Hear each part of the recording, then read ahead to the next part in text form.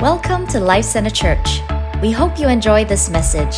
For more information about this podcast and our church, visit lifecenternyc.com.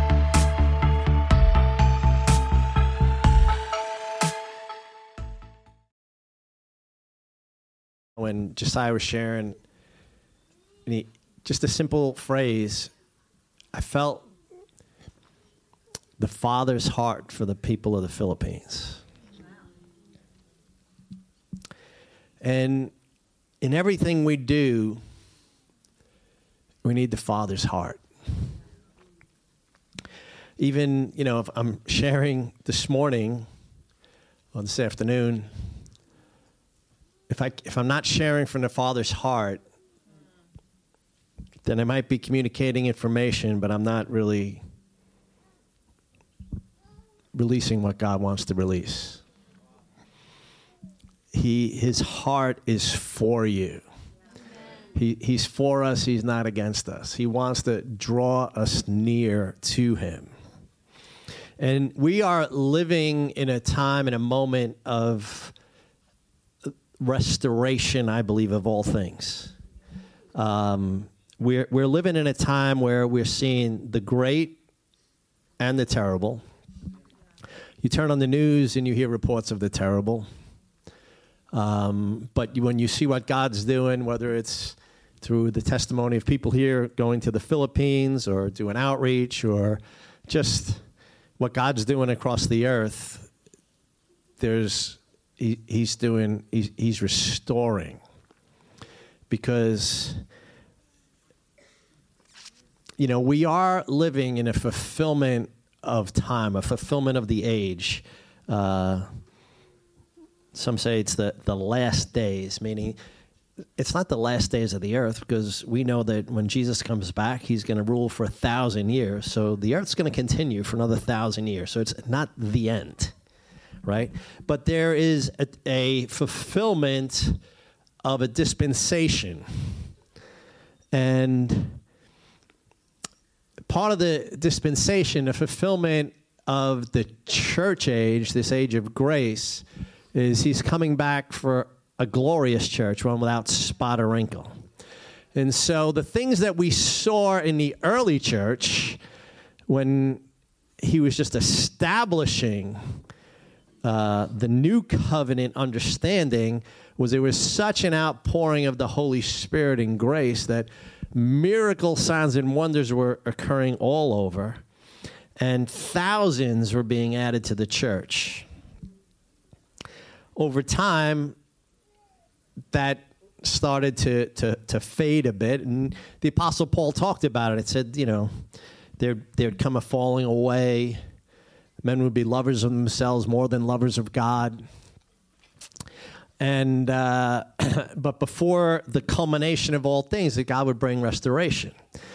Amos 9:11, we quote it often because we're a house of prayer, but it talks about a restoration. I just want to read from it. It says, Amos 9:11, on that day I will raise up the tabernacle of David, which has fallen down, and repair its damages. I will raise up its ruins and rebuild it as in the days of old, that they may possess the remnant of Edom and all the Gentiles who are called by my name, says the Lord who does these things. Behold, the days are coming, says the Lord, when the plowman will overtake the reaper, and the treader of grapes him who sows seed. The mountains shall drip with sweet wine, and the hills shall flow with it. So for the plowman to overtake the reaper, the plowman is the one who's going out and he's plowing the ground and sowing the seed. The reaper is the seed has come to full fruition, and you're gathering it into the barns, and it says that the one who's sowing and plowing, that the reaper is going to overtake them. So it's going to be such a time of restoration that people are going to get saved, and they're going to be like, can you pray for me to get saved? And you can't even get to everybody. Because that's what the Lord is doing. And so there's a restoration to the body of Christ. Now, as part of that restoration, he wants to prepare us to partner with him. I mean, he's chosen you and I to be co-laborers with him. And this is good news. This is good news. We get to participate in this. We get to see the miracle signs and wonders. You know, Josiah was up here and he was praying for people, and he can see the Holy Spirit falling on people, and they're crying. He's rejoicing inside, because when we partner with the Holy Spirit, there is a joy to it. There is such a joy when you see God moving, and there's such a joy to it. It's just incredible. And I know that that's what the Lord is doing. But as part of that, he's calling us closer. He wants intimacy. He wants us to walk as friends of God. So we need to understand, what does it mean to be a friend of God? What does it mean to be a friend of God? I want to be a friend of God. How many want to be friends of God? All right. Now, here's the thing. We could be friends of God our way, or we could be friends of God his way. When David lived in a time of restoration, okay? It says in the days of Saul, after you know, that nobody was really seeking, when Eli and his sons were doing all kinds of horrible things in the temple, especially his sons, not so much Eli. But it said the glory of the Lord had departed. The Ark of the Covenant was captured by the Philistines. It was carried off into like 5 different cities of the Philistines, and till the Philistines realized, like, oh my God, this is killing us. Because they didn't know. They put it in the house of Dagon, their god, and it says, you know, Dagon's statue fell over, so they set it back up on its stand. The next time it fell over, his head was cut off, arms were cut off, and then people started breaking out with tumors and hemorrhoids, and they were like, we got to get rid of this thing. So they sent it to another city. They sent it to 5 Philistine cities. In the 5th city, they said, oh, my God, you guys want to kill us. Don't send it here. And the scripture actually says that a cry went up to heaven, like, oh, my God. And so the Philistines got together, and they said, what do we do? And so their priest said, well, you know, maybe if we put it on a new cart and we give an offering to appease the God of the Hebrews, we'll, like 5 golden tumors and some rats or mice or something, I forget. And it was an offering, and they put the offering in a basket of some sort, and they put the Ark of the Covenant, and they said, this is how we'll know if it's the God of Israel that's doing all these things. We're going to take two cows that have just given birth, and we're going to separate them from their calves. And if these 2 cows actually take the cart into Israel, away with the lowing of their 2 calves, which just by nature they wouldn't want to be separated, you know, we'll know that God is in this. And so they do it, and the Ark of the Covenant, you know, the cows actually take the cart and they walk back to Israel. And so the Ark is brought back. But during the days of Saul, there's no attempt to restore the Ark of the Covenant to the proper place. And we know the story of Saul. He wasn't really a man after God's own heart. David was a man after God's own heart. He wanted to see the restoration of things. So when he was made king, he consulted with his generals, the others in his army, and it says, where's the Ark of God? And they said, oh, it's at Abinadab's house, and he wants to bring it back. So let's make arrangements to bring it back. But the way they bring it back is not the prescribed way. So I started saying, when, God wants friendship with you and I. We can have friendship the way on our terms, or we can have friendship on God's terms. And one way is going to work out really well, and the other way is not going to work out so good. And God wants us to be blessed, so he wants to instruct us.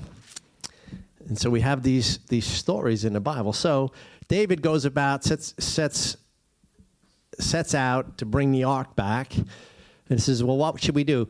Well, the way the world did it, that looks like a good idea. Let's just put it on a brand new cart. All right, we'll set it on a new cart, and then we'll bring it back to Jerusalem, and we'll worship, and we'll praise, and this will be awesome. So he does that. They start bringing it back. They're worshiping and praising in front of the ark.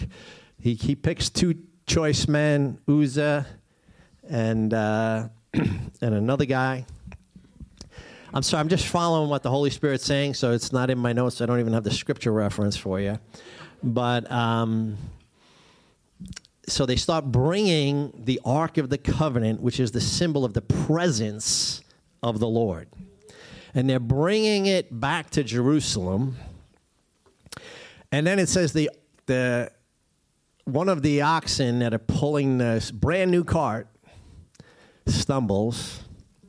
And Uzzah, who's a good guy, he's one of David's trusted guys, sees the oxen stumbles. All of a sudden, things get shaky. So Uzzah says, let me steady the ark. Don't want it to fall over and crash. And sticks out his hand to steady the ark, and then he's stricken dead. And David freaks out.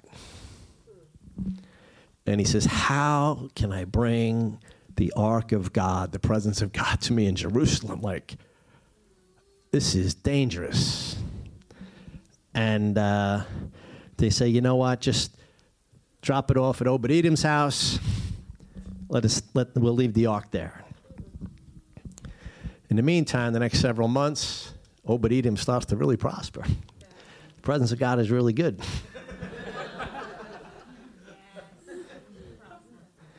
And so now, David starts hearing reports. And he was like, oh. Well, how the heck are we supposed to get the Ark of the Covenant? And so now, instead of just inquiring of his generals and his chiefs, he says, let's talk to the Levites. Let's open the book of the law. Because there's a way to do things. And then he finds out, God actually says how the Ark of the Covenant is supposed to be handled. The Levites are supposed to carry it on their shoulders. They put two poles through the rings and on this the Ark of the Covenant, and they're supposed to carry it and wherever they go. And we were doing it the way the world did it. They did it the way the Philistines gave them a model. Put it on a brand new cart. We did that. They put it on a brand new cart. And look what happened. Didn't work out so good. So now they do it the way God says. And they bring in the Levites coming in. And David admonishes us, because you guys didn't do it the last time. We had, the wrath of God broke out and wiped out Uzzah. But we're going to do it right this time. So now the Levites are going to carry it on their shoulders the way God prescribed it. And in every so many steps, David offered a sacrifice unto the Lord all the way. And they brought the Ark of the Lord into Jerusalem. And it says that, we just read that the tabernacle of David was established in Jerusalem. The presence of the Lord came down, and Israel experienced an outpouring of God, of the Lord, in such a way during those years that there was almost a New Testament reality was starting to be manifested in an Old Testament setting in the tabernacle of David because the presence of God was there. I didn't share all this in the first service, and I just felt the Lord speaking to me that I had to give more context. You see, because God is restoring right now things in the body of Christ. He's restoring intimate fellowship with him. He's actually looking for friends. He's actually looking for those who would be his friends. But sometimes there can be a casualness about, oh yeah, God's my friend, like he's your buddy. Like it's nonchalant. He's still God, and we need to honor him as such. And so he's inviting us into this friendship. So I want to share with you this afternoon that the Lord is looking for friends. And Psalm 25:14 says, "The Lord is a friend to those who fear him. He teaches them his covenant." God wants to do such great things in the body of Christ. And let me be very personal. He wants to do some great things in your life. Each and every one here. He wants to use you. Let me rephrase that. That has a negative, use you as a negative connotation. He wants to partner with you. He wants partners in the earth. He wants those who understand his heart, right? Josiah said the Lord started giving him a heart for the people of the Philistines. I started feeling the Father's heart for them. Well, he wants you to start to feel his heart. First and foremost, he wants you to know his heart for you. His heart is for you. It's not against you. He wants to give you a hope in the future. He wants awesome things for you. And with that, he wants to partner with you. You know, we're the bride of Christ. That's a partnership relationship. That's the most intimate relationship, right? But he wants to partner with us in restoring what? He wants us to get back to what it was meant to be in Eden, where we walked with God. In the cool of the day, there was communion. There was just, everything was awesome. And sin marred that.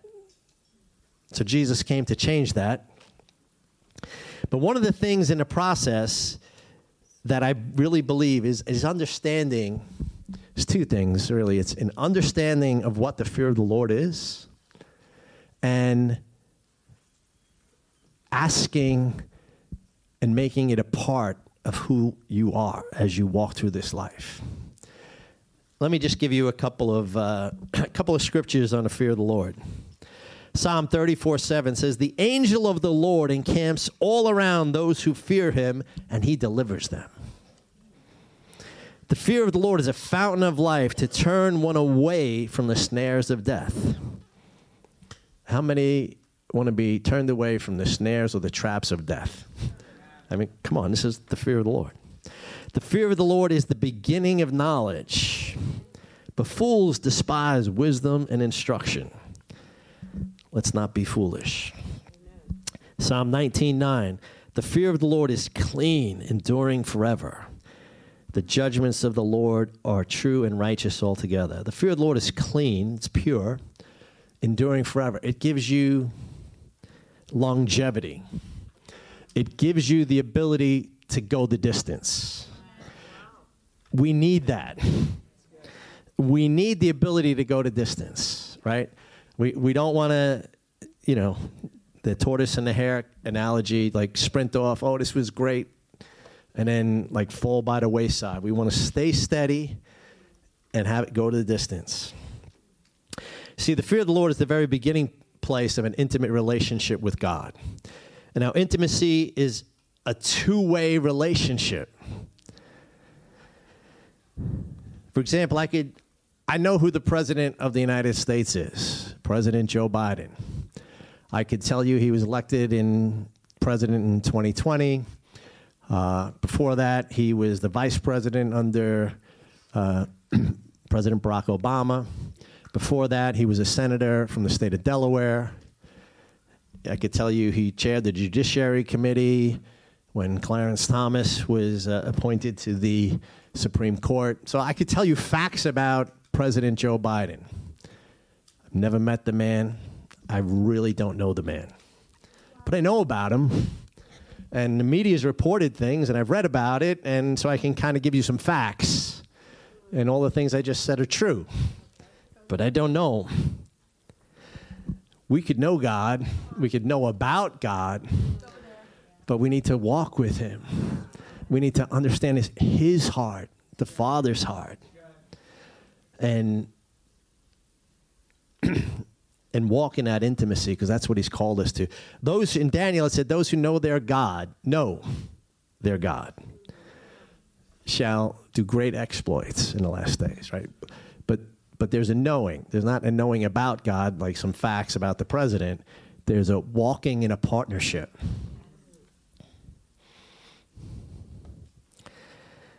Proverbs chapter 2. I want to read the first 5 verses. My son, if you receive my words and treasure my commands within you, so that you incline your ear to wisdom and apply your heart to understanding, yes, if you cry out for discernment and you lift up your voice for understanding, if you seek her as silver and search for her as hidden treasure, then you will understand the fear of the Lord and find the knowledge of God. So if we want to know God, we have to understand the fear of the Lord. We've got to do all of these things. Incline our ears, apply our hearts, cry out for discernment, lift our voice for understanding, and seek her as silver and search for his hidden treasures. And once we started to do all of these things, then I took a basic computer programming, and there was certain if-then statements. You had to, if this, then that. So if you do this, then you'll understand the fear of the Lord and find the knowledge of God. You'll begin to know him. See, the Lord said we cannot know him in an intimate terms until we fear him. Right? I read from Psalm 25:14, New Living Translation. The Lord is a friend to those who fear him, and he teaches them his covenant. In other words, an intimate relationship and friendship with God will not even begin until the fear of God's firmly planted in our hearts. Isaiah 11 says that Jesus delighted in the fear of the Lord.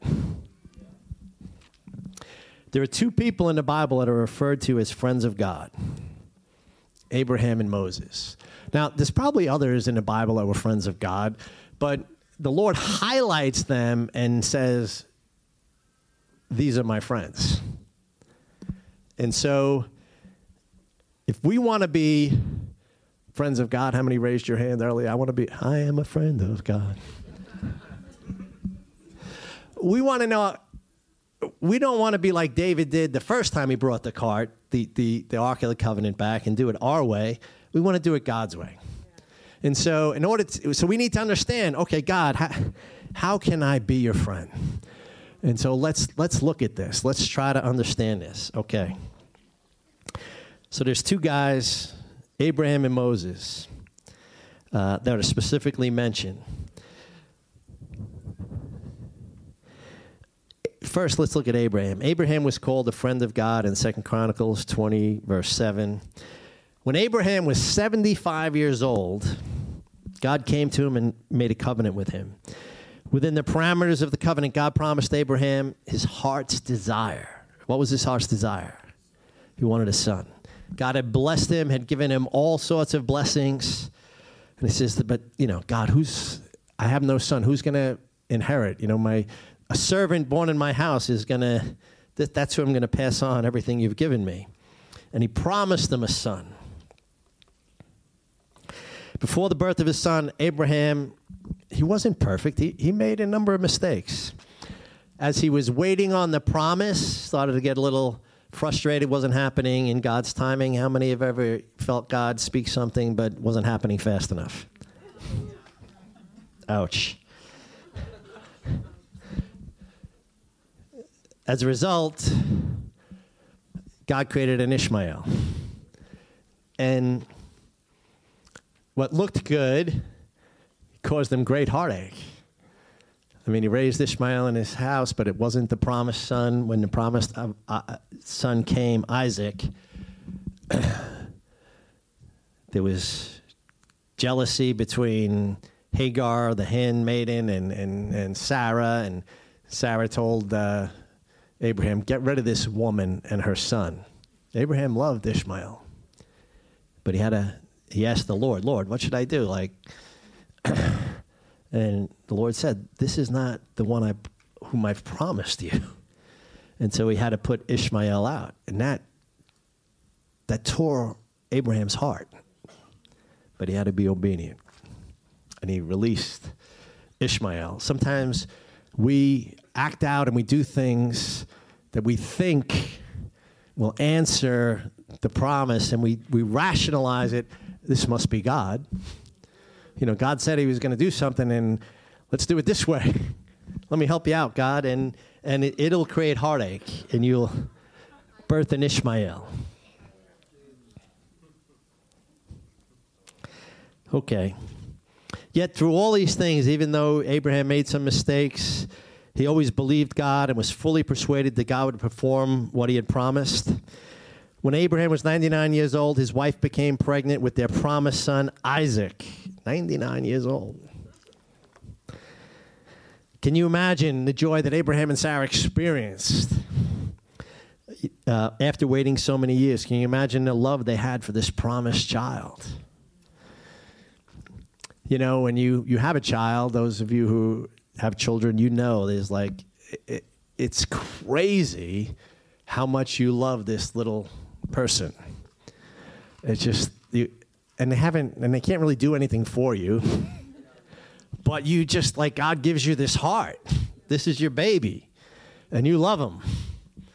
And when you start to understand what it means to live sacrificially, because that's what you do as a parent. So Abraham and Sarah raising Isaac, they're rejoicing in the blessing of God. Some years pass. The relationship between Isaac and Abraham grows tighter. The life of the boy meant more to Abraham than his very own life. All of Abraham's great wealth was nothing in comparison to the joy he had in this son that God had given him. Nothing meant more to Abraham than this precious gift. Turn with me to Genesis 22.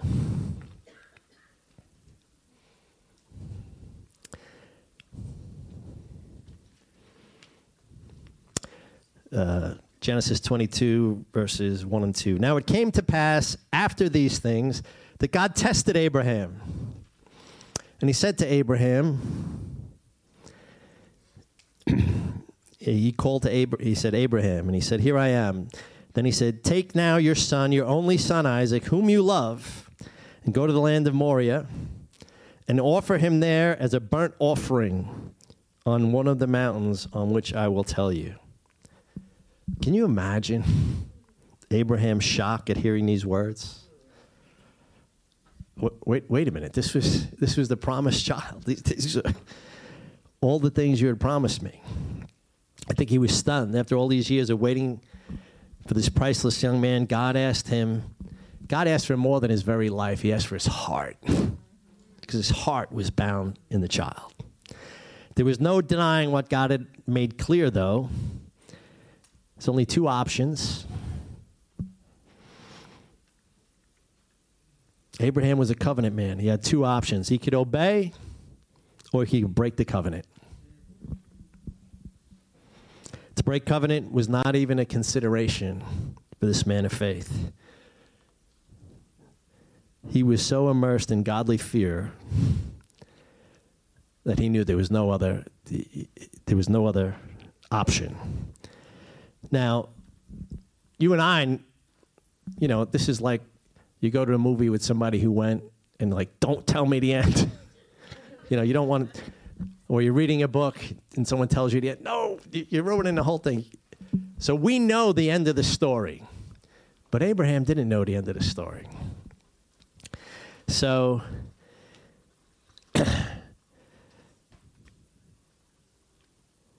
we know it was a test, but Abraham did not. We never know when God's testing us until we're on the other side of it.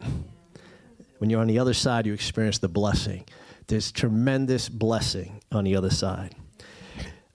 Abraham's descendants, when they were with Moses on Mount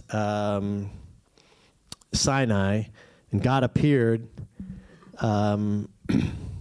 it says that they drew back in fear, whereas Moses drew near. He had the fear of God, but they were afraid of God. There's a difference. Had they known they were being tested, because Moses said, don't be afraid, God's testing you. Had they known, they wouldn't have drawn back. But they didn't understand this was a test, and they cowered in fear, and they drew back. Abraham had a different heart. He pressed in. So what was Abraham's response to this most difficult command? Let's read on, verse 3 of Genesis 22. So Abraham rose early in the morning and saddled his donkey and took 2 of his young men with him and Isaac his son, and he split the wood of the burnt offering and rose and went to the place which God had told him. Then on the 3rd day, Abraham lifted his eyes and saw the place afar off. So Abraham's traveling with Isaac, whom he loves, very hard.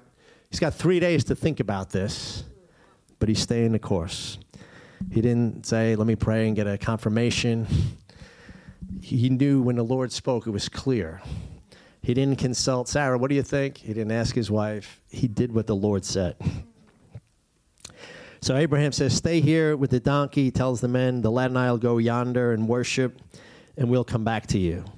So Abraham took the wood of the burnt offering. He laid it on Isaac, his son, like Christ and the cross. And he took the fire in his hand and a knife, and the 2 of them went together. But Isaac spoke to Abraham, his father, and said, my father. And he said, here I am, my son. And then he said, look, we have the fire, the wood, but where's the lamb for a burnt offering? And Abraham said, my son, God will provide for himself a lamb for a burnt offering. Another messianic scripture. So the 2 of them went together. They went and came to the place to which God had told them, and Abraham built an altar there, and he placed wood on the altar, and then he bound Isaac his son, laid him on the altar upon the wood. And Abraham stretched out his hand, and he took the knife to slay his son. But the angel of the Lord called to him from heaven and said, Abraham, Abraham. So he said, here I am. And he said, do not lay your hand on the lad or do anything to him, for now I know that you fear God, since you have not withheld your son, your only son, from me.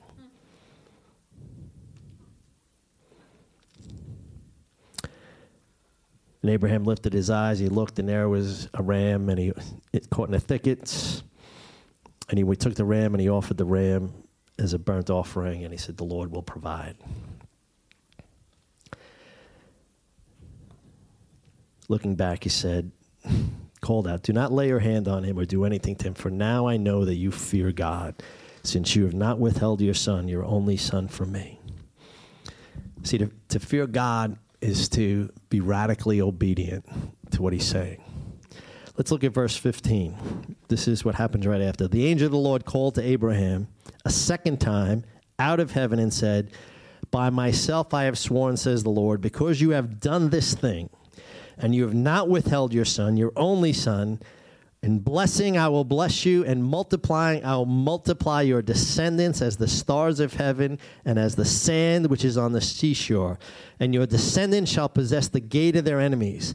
In your seed all the nations of the earth shall be blessed, because you have obeyed my voice. So Abraham returned to his young men, and they rose together and went to Beersheba, and Abraham dwelt there in Beersheba. With the completion of this test, God revealed a whole new facet of who he was. He revealed himself as Jehovah Jireh. He provided. Gave Abraham a revelation of his character. God revealed his heart to this humble man who had become his friend. God would later share secrets with Abraham. When he came to see what was going on down in Sodom and Gomorrah, he said, should I withhold from Abraham the thing what I'm about to do, since Abraham will become a great nation?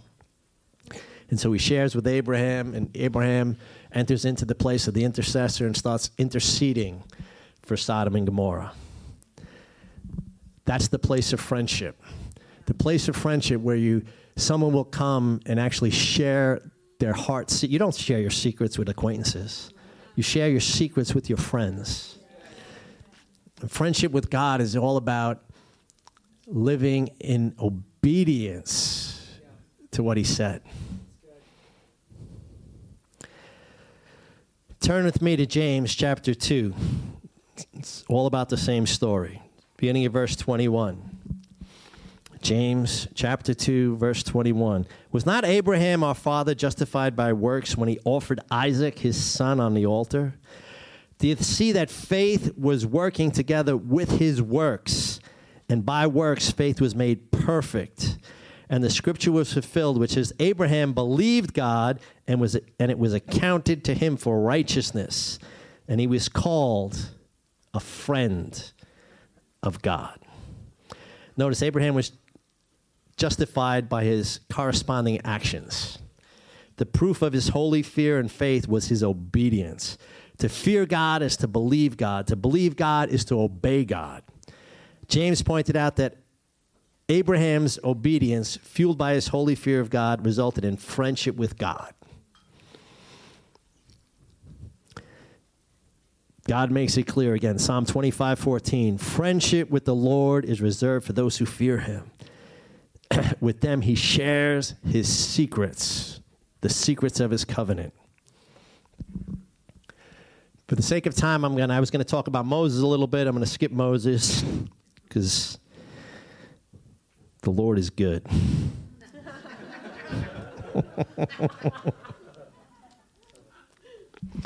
I'm going to close. Worship team, can you come up? Turn with me to John 15. You should read about Moses. Moses was a friend of God. He knew, it says Israel knew the acts of God, but Moses knew his ways. He knew what made him tick. He knew his heart. That's what we want. I want to close with this, John 15:14. Jesus, the Gospel of John, actually from chapters 14 to 17, this is Jesus' last sermon to his closest disciples, his apostles, and he's imparting to them all the things that they're going to need to know to birth the church. And in chapter 15, verse 14, he says, "You are my friends if..."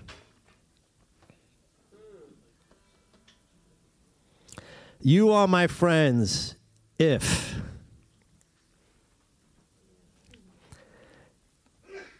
you do whatever I command you. It's not friendship on our terms. He wants friendship, but we got to do it God's way. God's way is blessing. You saw what happened with Abraham. In blessing, I will bless you, all the nations of the earth. His legacy lives on today. Abraham is known as the father of faith.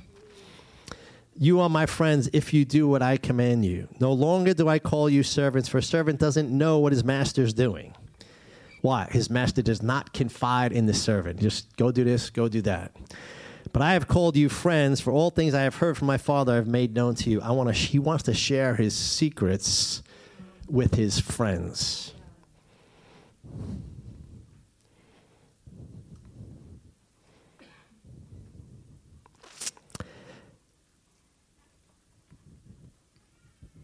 There's a very definite condition placed on this kind of friendship. The condition is, if you do whatever I command you. John 15:14, in the words of the psalmist, this type of friendship with God is reserved for those who fear him, for those who obey his word unconditionally. I started by saying God's restoring. You need to understand the day and the hour you live in. God's restoring his church to be without spot or wrinkle. He's restoring power and anointing. But with the restoration becomes a greater responsibility on us. We need to walk not in casual approach to the things of God. We need to walk in radical obedience. Radical obedience draws us near to him. And God wants you to know his heart. His heart is for you. It's not against you. Radical obedience is not, he's not a slave master. He wants to walk in friendship with you. And when we walk in radical obedience, you allow the windows of heaven to be opened over your lives. See, the reality is we're on this earth a very short time. But heaven is going to be eternity. In Hebrews 11, it talks about the Hall of Fame of faith.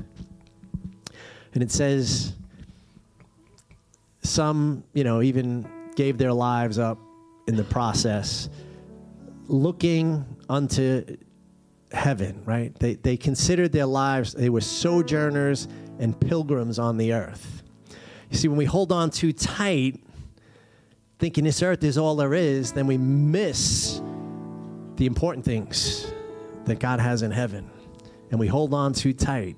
And God wants you to walk as friends with him and have your eyes fixed in heaven. Let the fear of the Lord begin to cause you to depart from evil. Let the fear of the Lord begin to separate you unto him. Yeah, can we all stand?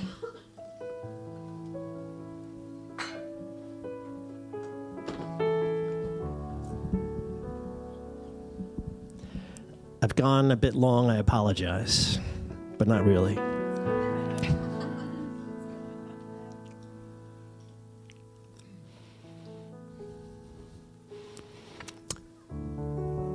The Lord loves you so much.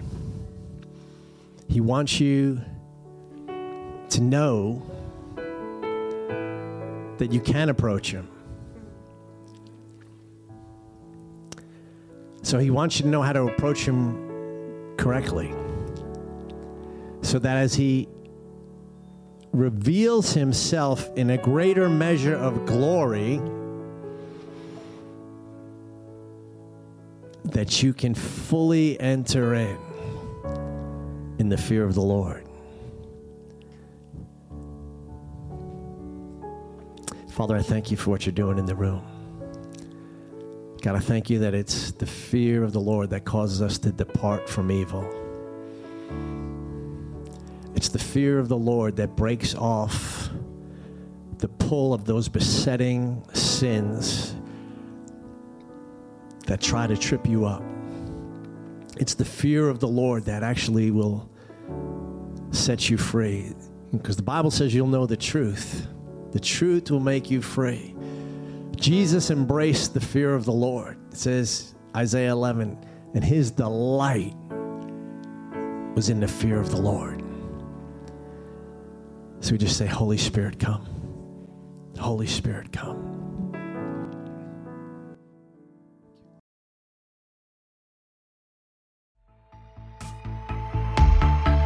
We hope you enjoyed the message. You can also follow us on Instagram at Life Center NYC or YouTube at Life Center Church NYC.